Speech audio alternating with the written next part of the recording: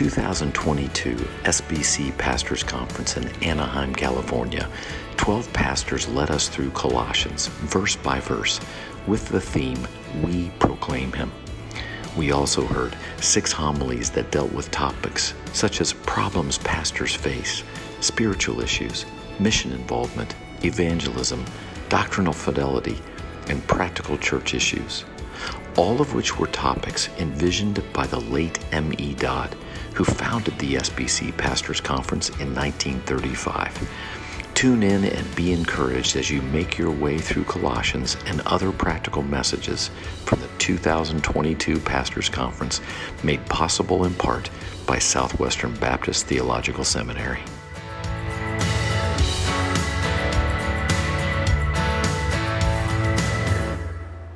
I invite you to take your copy of God's Word and find Colossians chapter 4. Colossians chapter 4, the last 12 verses of this wonderful epistle by the Apostle Paul to the church in Colossae. I have been attending the Southern Baptist Convention Pastors Conferences since I was a young pastor right out of seminary. My wife, Kim, and I attended our first one in 1976 in Norfolk, Virginia.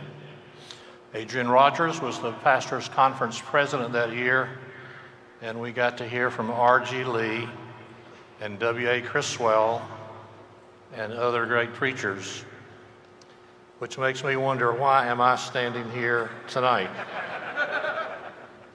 I never expected to be invited to preach at this pastors' conference. And when President Matt Hensley called me last summer and invited me to preach, I was excited. He told me we were going to be working through Colossians. I was excited. And he told me, I want you to preach the last 12 verses. And then I was not excited. There are names here with which I'm not very familiar. They're difficult to pronounce. And I told him I need to pray on that. And I prayed for the next week and felt impressed of the Spirit of God to accept his kind invitation to preach tonight. Now, I was hoping that he would let me preach Colossians 1:15 through 20 or some other portion of the letter, but this is my assignment. And may I say to you that I'm excited to work through this text with you tonight. The Spirit of God reminded me that all Scripture is God-breathed and is useful for teaching, rebuking, correcting, and training in righteousness. And Colossians 4:7 through 18 is just as inspired as is Romans 8 or John chapter 3. And there's much here for our edification tonight. I have discovered as I've worked in this text that this is a very talkative text. And I pray the Spirit of God will give me grace to make that clear to all of us tonight as I seek to expound this passage of God's Word. With our Bibles open to Colossians chapter 4, would you follow as I begin reading with verse 7. Tychicus will tell you all the news about me. He is a dear brother, a faithful minister, and a fellow servant in the Lord. I'm sending him to you for the express purpose that you may know about our circumstances and that he may encourage your hearts. He is coming with Onesimus, our faithful and dear brother, who is one of you. They will tell you everything that is happening here. My fellow prisoner, Aristarchus, sends you his greetings, as does Mark, the cousin of Barnabas. You have received instructions about him. If he comes to you, welcome him. Jesus, who is called Justus, also sends greetings.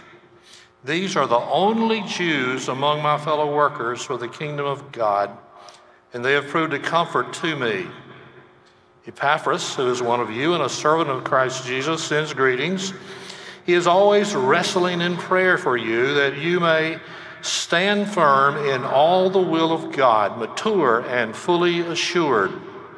I vouch for him that he is working hard for you. And for those at Laodicea and Hierapolis, our dear friend Luke, the doctor, and Demas send greetings. Give my greetings to the brothers at Laodicea and to Nympha and the church and in her house. And after this letter has been read to you, see that it is also read in the church of the Laodiceans, and that you in turn read the letter from Laodicea. Tell Archippus, see to it that you complete the work you have received in the Lord. I, Paul, write this greeting in my own hand. Remember my chains. Grace be with you. And so what we have here is a list of names. 3 names with which we are quite familiar. There's, of course, the name Paul. In verse 18, we see that Paul was the writer of this epistle, and he concluded it in his own hand, and he's writing from prison, remember my chains.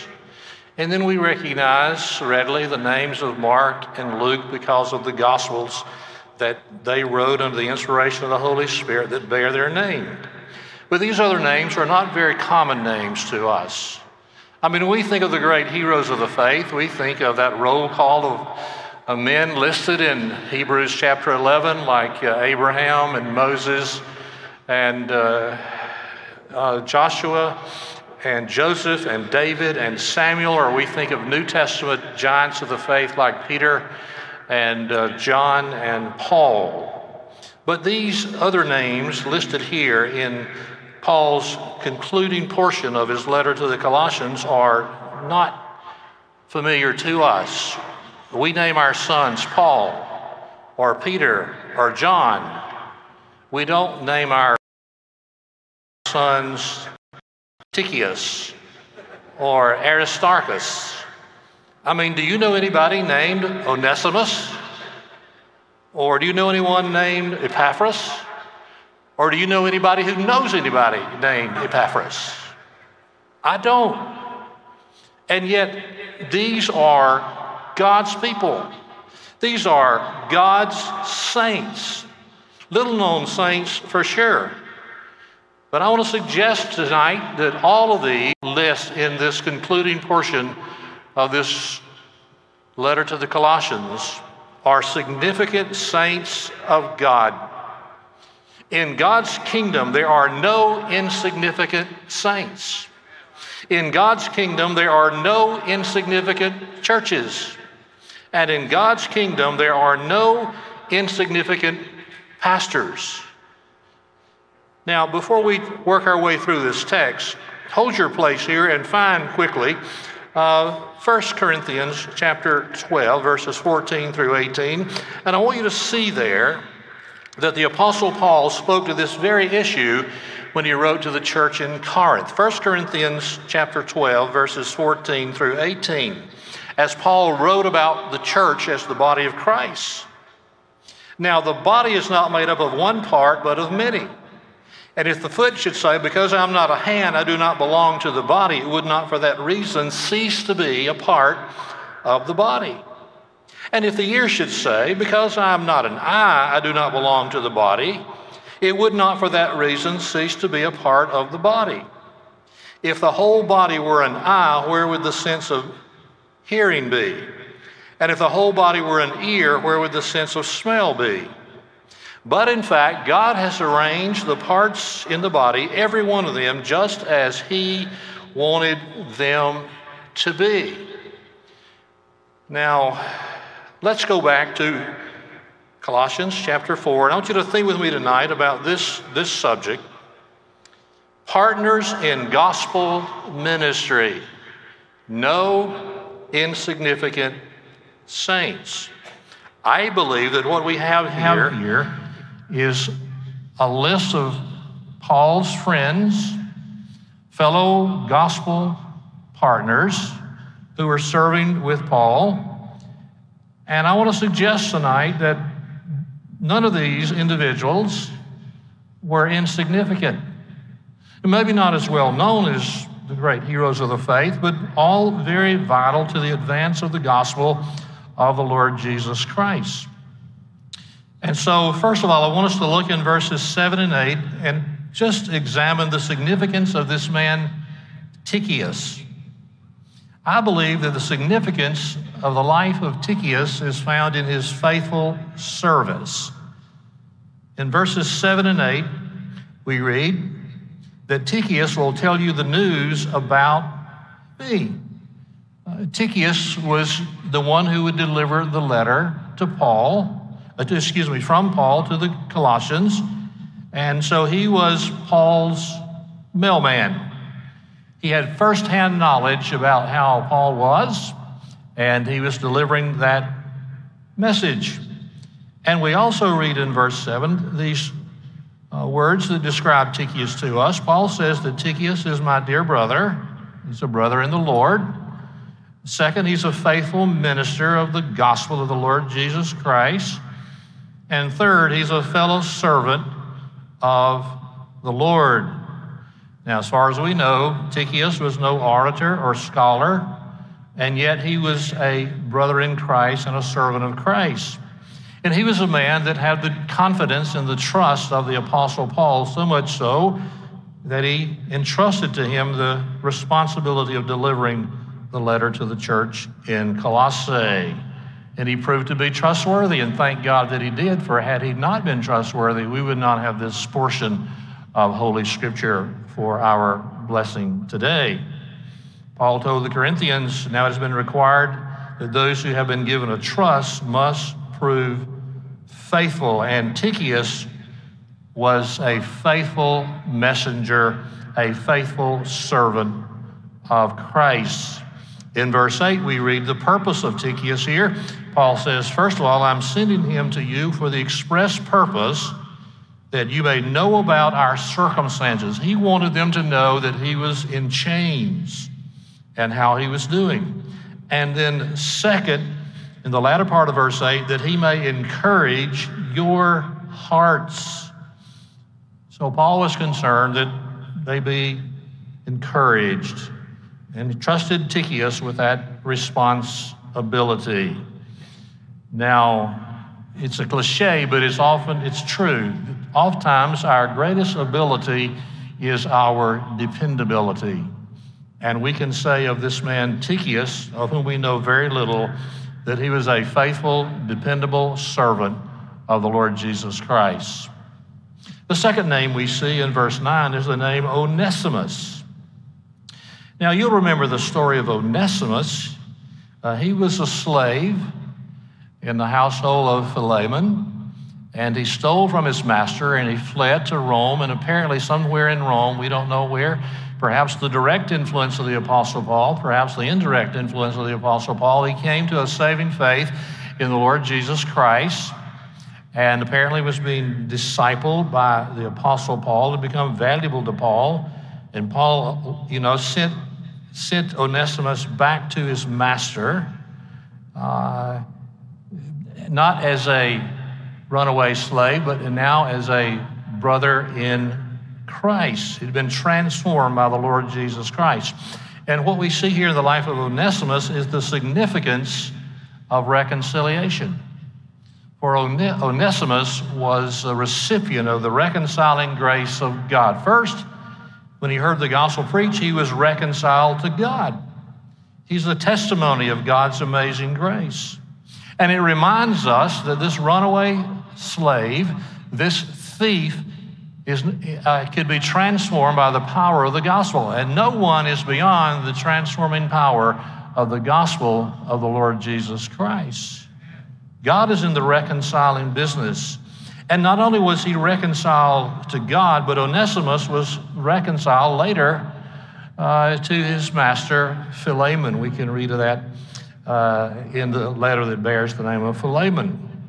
And so to be reconciled to God is to be reconciled to God's people.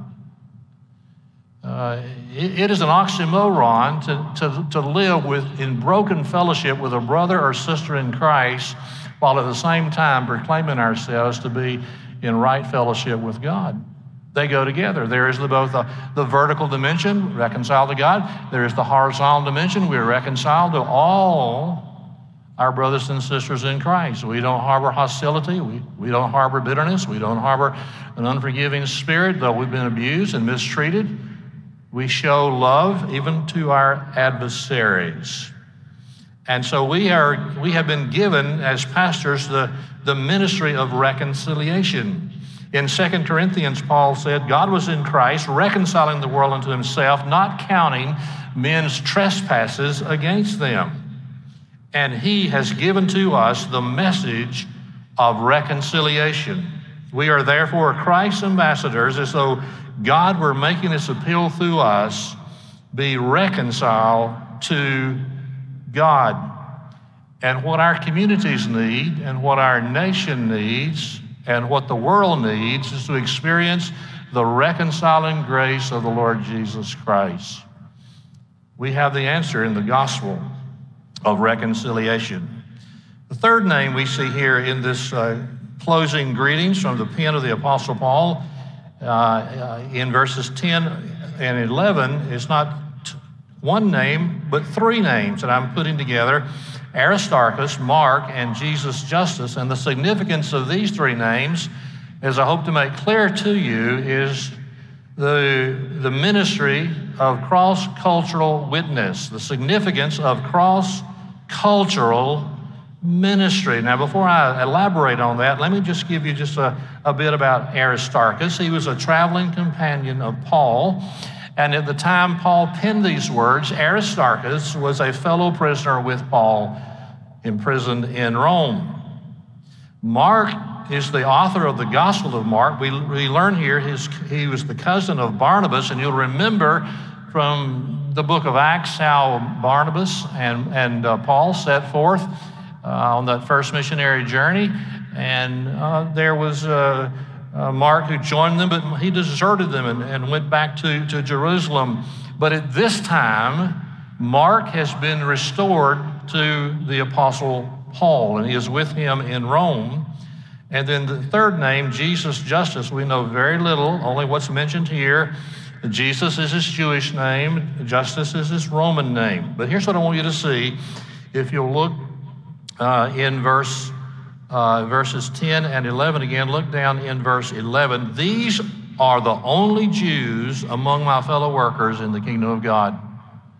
So here's Paul. He's in the imperial capital of Rome, proclaiming the gospel, and he has all these partners in gospel ministry. They're, for the most part, Gentiles, but there are three there who are Jewish: Aristarchus, Mark, and Jesus Justus. And these three had clearly crossed ethnic and cultural barriers in proclaiming the gospel of salvation. Now, there's an example there for us of the significance of cross-cultural ministry, because Jesus said before he ascended back to heaven, all authority in heaven and on earth has been given to me, therefore go and make disciples of all the nations. Now, we all know that that term nations doesn't mean political states like Japan or Brazil or Russia, but it is the ethno-linguistic groups that make up our world. And there are, according to the International Mission Board, 11,960 nations that make up the human mosaic on planet Earth.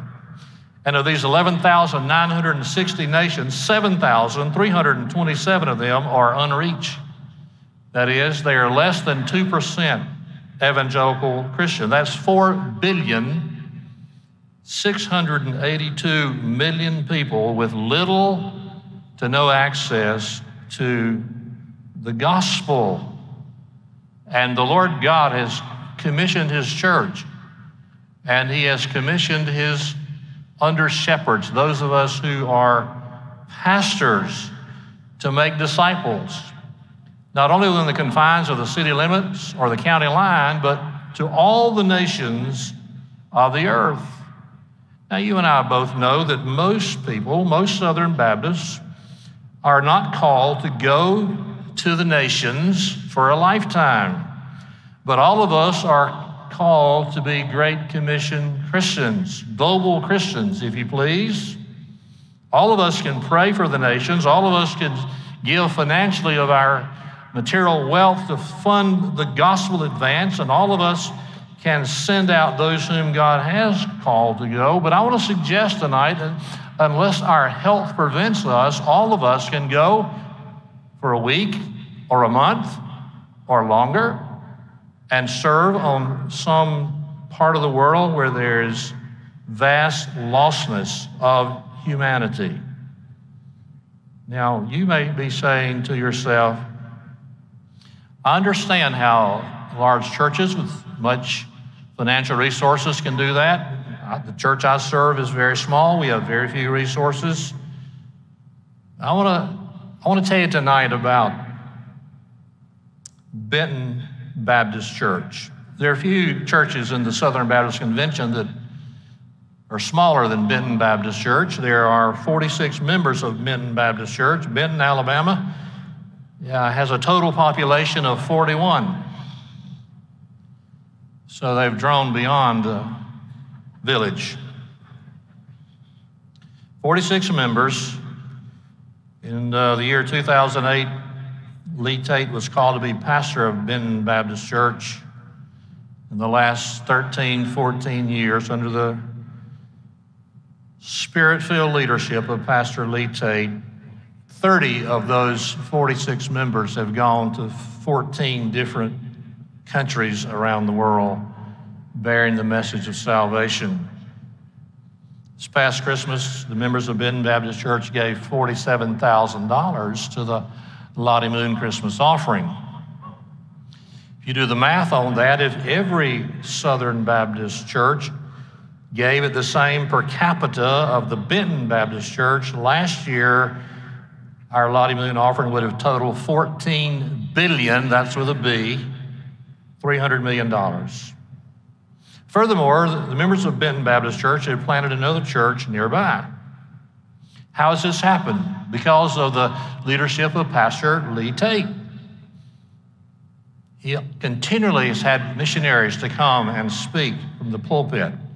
In fact, he's had 33 different missionary units in the pulpit 62 different times in the last 14 years. This small church has a worldwide impact. They have their own little community there, but they have an outreach that extends to the ends of the earth. Cross-cultural ministry is the heart and soul of the Great Commission. It's just not winning our friends and neighbors to Christ. It is that. But it's every nation, every ethnic group, every tribe, every tongue. God give us pastors who will be leaders to mobilize their churches to be global Christians to take the gospel to all the nations. Then the fourth name we see in verses 12 and 13 is the name of Epaphras. And here we learn the significance of intercessory prayer. You'll look again in verse 12 and 13. Paul says of Epaphras, he is one of you. The fact of the matter is, he was the founding pastor of the church in Colossae, and apparently he had gone to Rome to receive counsel from the Apostle Paul about how to deal with the false teaching that Paul has addressed earlier in this letter. And so we read here that in verse 12, that Epaphras, one of you, a servant of Christ, sends his greetings. Then this is what Paul describes Epaphras. He is always wrestling in prayer for you, that you may stand firm in all the will of God, mature and fully assured. Epaphras was a man of prayer. He prayed constantly because he was always praying. He prayed fervently because when he prayed, it was as if he was wrestling with the powers of darkness. He prayed personally because he prayed, Paul said, for you. He prayed specifically that they would stand firm in the will of God, and he prayed earnestly because he was working hard for the Colossian believers through his prayer. Think about that. Here is the founding pastor, Epaphras, and he's 1,000 miles to the west of Colossae in the city of Rome, but he was ministering to them and for them by means of intercessory prayer. A.C. Dixon wrote these words: when we rely on organization, we get what organization can do. When we rely on education, we get what education can do. When we rely on eloquence, we get what eloquence can do. But when we rely on prayer, we get what God can do. And prayer, intercessory prayer, is our single greatest weapon in releasing the power of the Holy Spirit to open the hearts of sinners to receive Christ Jesus as Lord and Savior. Then there's a fifth name here. It is the name Luke, a name we're familiar with because of the gospel that bears his name. And we learn about Luke, the significance of loyalty. If you'll look again in verse 14, Paul says of Luke, our dear friend Luke, the doctor. Now, if you read the book of Acts, you find that not all the time, but most of the time, when Paul was on his missionary journeys, Luke was a member of his missionary team. Luke had traveled the Roman Empire with the Apostle Paul. Now, Paul had some serious physical infirmities, and Luke was Paul's physician. But not only was Luke a physician, but Luke was an excellent historian. We know in the first 4 verses of Luke chapter 1, he sets out for us how he came about to write the Gospel of Luke. He did careful research. But when it comes to the writing of the book of Acts, the other book that he wrote, well, he didn't have to research that because he was an eyewitness to most of that. He was an eyewitness to the history of the advance of the Christian church in the first century. And Luke was loyal to Paul. In fact, if you don't look there, but in 2 Timothy chapter 4, when Paul is writing there, just in his last imprisonment before he's to be executed, he writes and mentions several names, and he says, only Luke is with me. An early source said this about Luke: he served the Lord without distraction, having neither wife nor children, and at the age of 84, he fell asleep full of the Holy Spirit of God. And he was a dear companion and partner in gospel ministry with the Apostle Paul. The sixth name we see in verse 14 is the name Demas. And here we see the tragic significance of falling away. If you'll look there again in verse 14, it just says, Luke sends greetings, Demas sends greetings. That's it. There's no word of commendation here about Demas. Now, every other person we've looked at thus far, there's some word of commendation. Luke was a dear friend. Tychicus was a faithful minister. Onesimus was a faithful and dear brother. Aristarchus, Mark, and Jesus Justus were a comfort to Paul. And Epaphras was always resident in prayer for you. But Demas' name stands without comment, without commendation, without praise. Perhaps even at this stage, the Apostle Paul had detected some flaw in Demas' character. And of course, we know from 2 Timothy chapter 4, verse 10, that Demas turned away from Paul. In fact, Paul put it this way: Demas, because he loved this world, has deserted me. In Paul's greatest hour of trial, when he was awaiting death in prison in Rome, Demas deserted him. How tragic, how very tragic. And why? Because he fell in love with this world. Now, either we live for this world or we live for the world to come when King Jesus returns to establish his kingdom. And there's no evidence that we have in the Bible that Demas denied the faith or apostatized. He just fell in love with this world. This world apparently became more attractive to Demas than the Lord Jesus Christ was attractive to him. Now, my brother pastors, there's a warning for all of us here, including myself. Do not presume that you are incapable of forsaking your ministry. Do not presume that you are incapable of doing exactly what Demas did. Worldliness has sidelined many a pastor from finishing the race to which God has called him. 40 years ago this month, the Southern Baptist Convention met in the Superdome in New Orleans. I was there. The pastor's conference, John Bisagno, at that time pastor of the First Baptist Church in Dallas, preached. And he said in his message, when I was a young ministerial student at Oklahoma Baptist University, my father-in-law, who is a Baptist preacher, said to me, John, not 1 in 10 of your classmates that you're in school with now who've been called to gospel ministry will finish the race. They'll drop out along the way. John Bisagno said, I did not believe that could be the case. He said, I set out to disprove my father-in-law. He said, I wrote in the flyleaf of my Bible just the names of 25 of my fellow ministerial students at Oklahoma Baptist University. He said, 25 years have passed since I did that.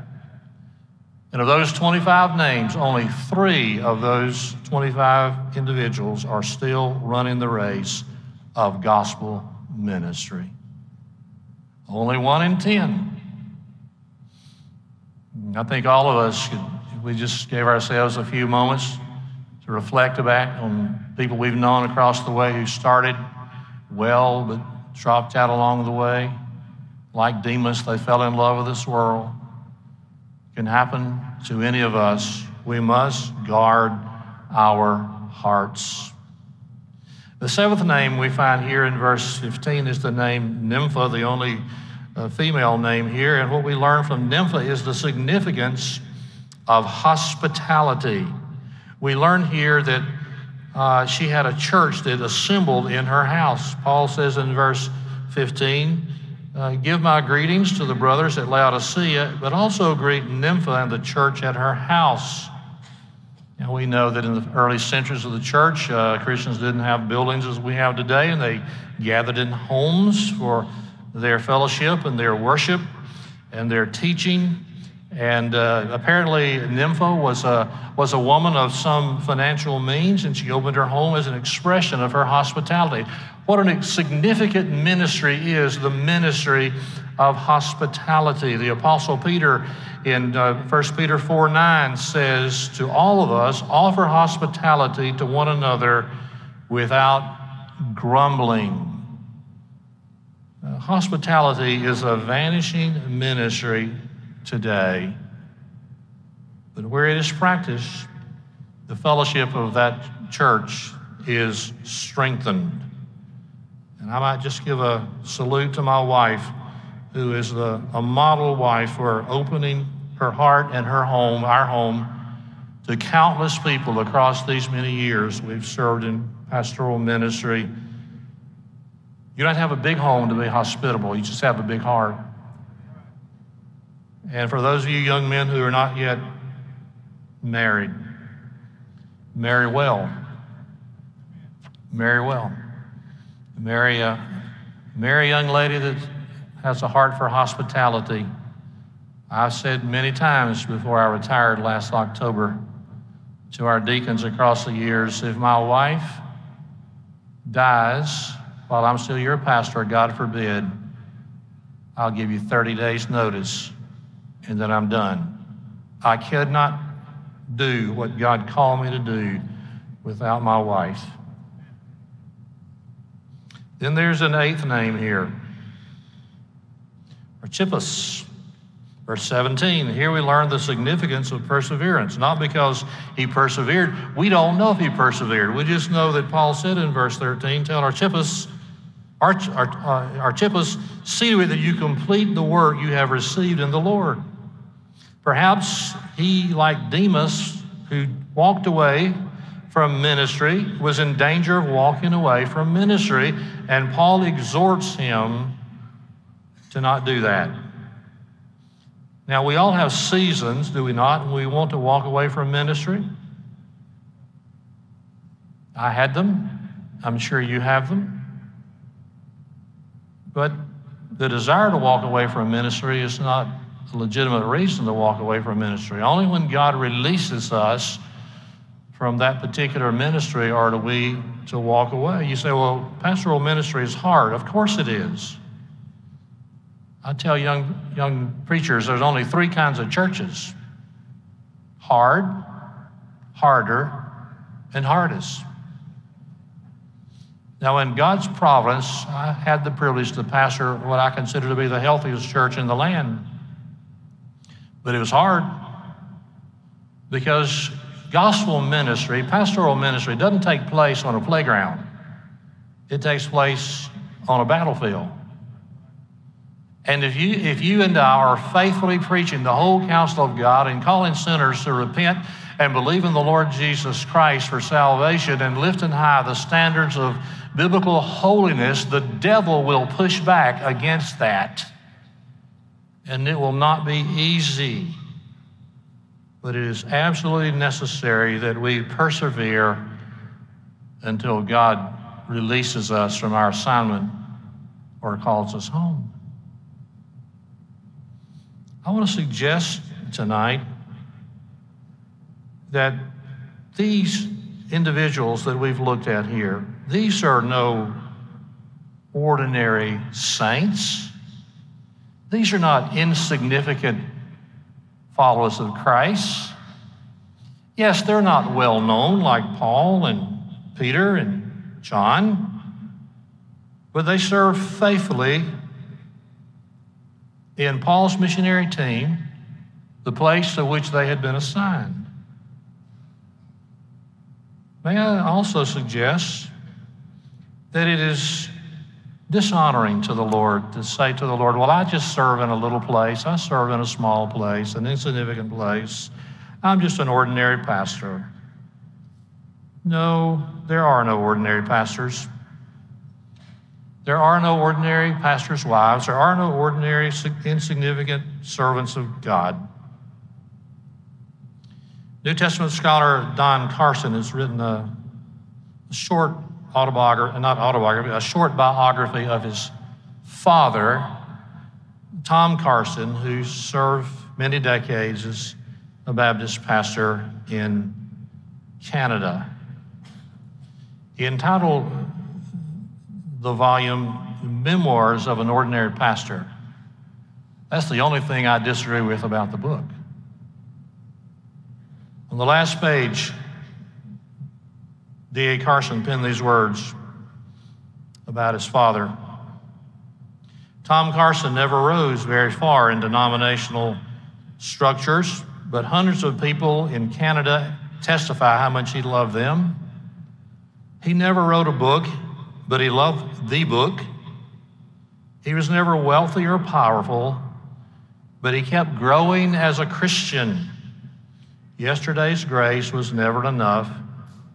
He was not a far-sighted visionary, but he looked forward to eternity. He was not a gifted administrator, but there's no text that says, by this shall all men know that you are my disciples, that you are a good administrator. His journals have many, many entries bathed in tears of contrition, but his children and grandchildren remember his laughter. Only rarely did he break through his pattern of reserve and speak deeply and intimately with his children, but he modeled Christian virtues to them. His own commitments to historic confessionalism were unyielding. In ethics, he was a man of principle. His own ecclesiastical circles were rather small and narrow, but his reading was correspondingly large and expansive. He was not very good at putting people down except on his prayer list. When he died, there were no crowds outside the hospital, no editorial comments in the papers, no announcements on television, no mention in Parliament, no attention paid by the nation in his hospital room. There was no one by his bedside. There was only the quiet hiss of oxygen, vainly venting because he had stopped breathing and he would never need it again.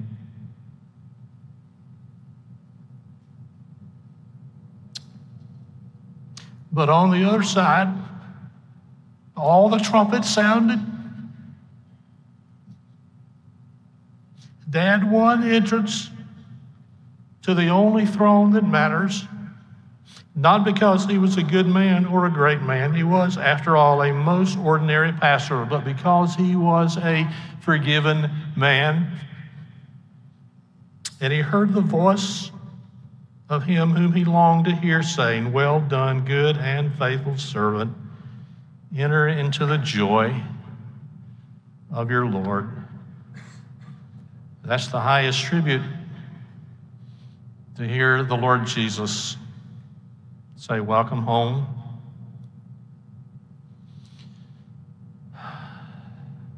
My dear pastor, fellow pastor, you do not have an insignificant ministry. You may be in a very isolated place. You may preach to only a handful of people. But whether you preach to 5 or 5,000, your work is infinitely and eternally significant. The work to which God has called you and me is more significant than what takes place in the Oval Office in the White House. Don't forget it. The work to which God has called you and me is more important than what takes place in the halls of Congress. Don't forget it. The work to which God has called you and me is more significant, far more significant than what takes place United States Supreme Court. Let the legislators make the laws. Let the barons on Wall Street make the money. But let me preach, and let you preach, and let us preach the glorious gospel of a bloody cross and an empty tomb. And do not ever let the devil tell you otherwise.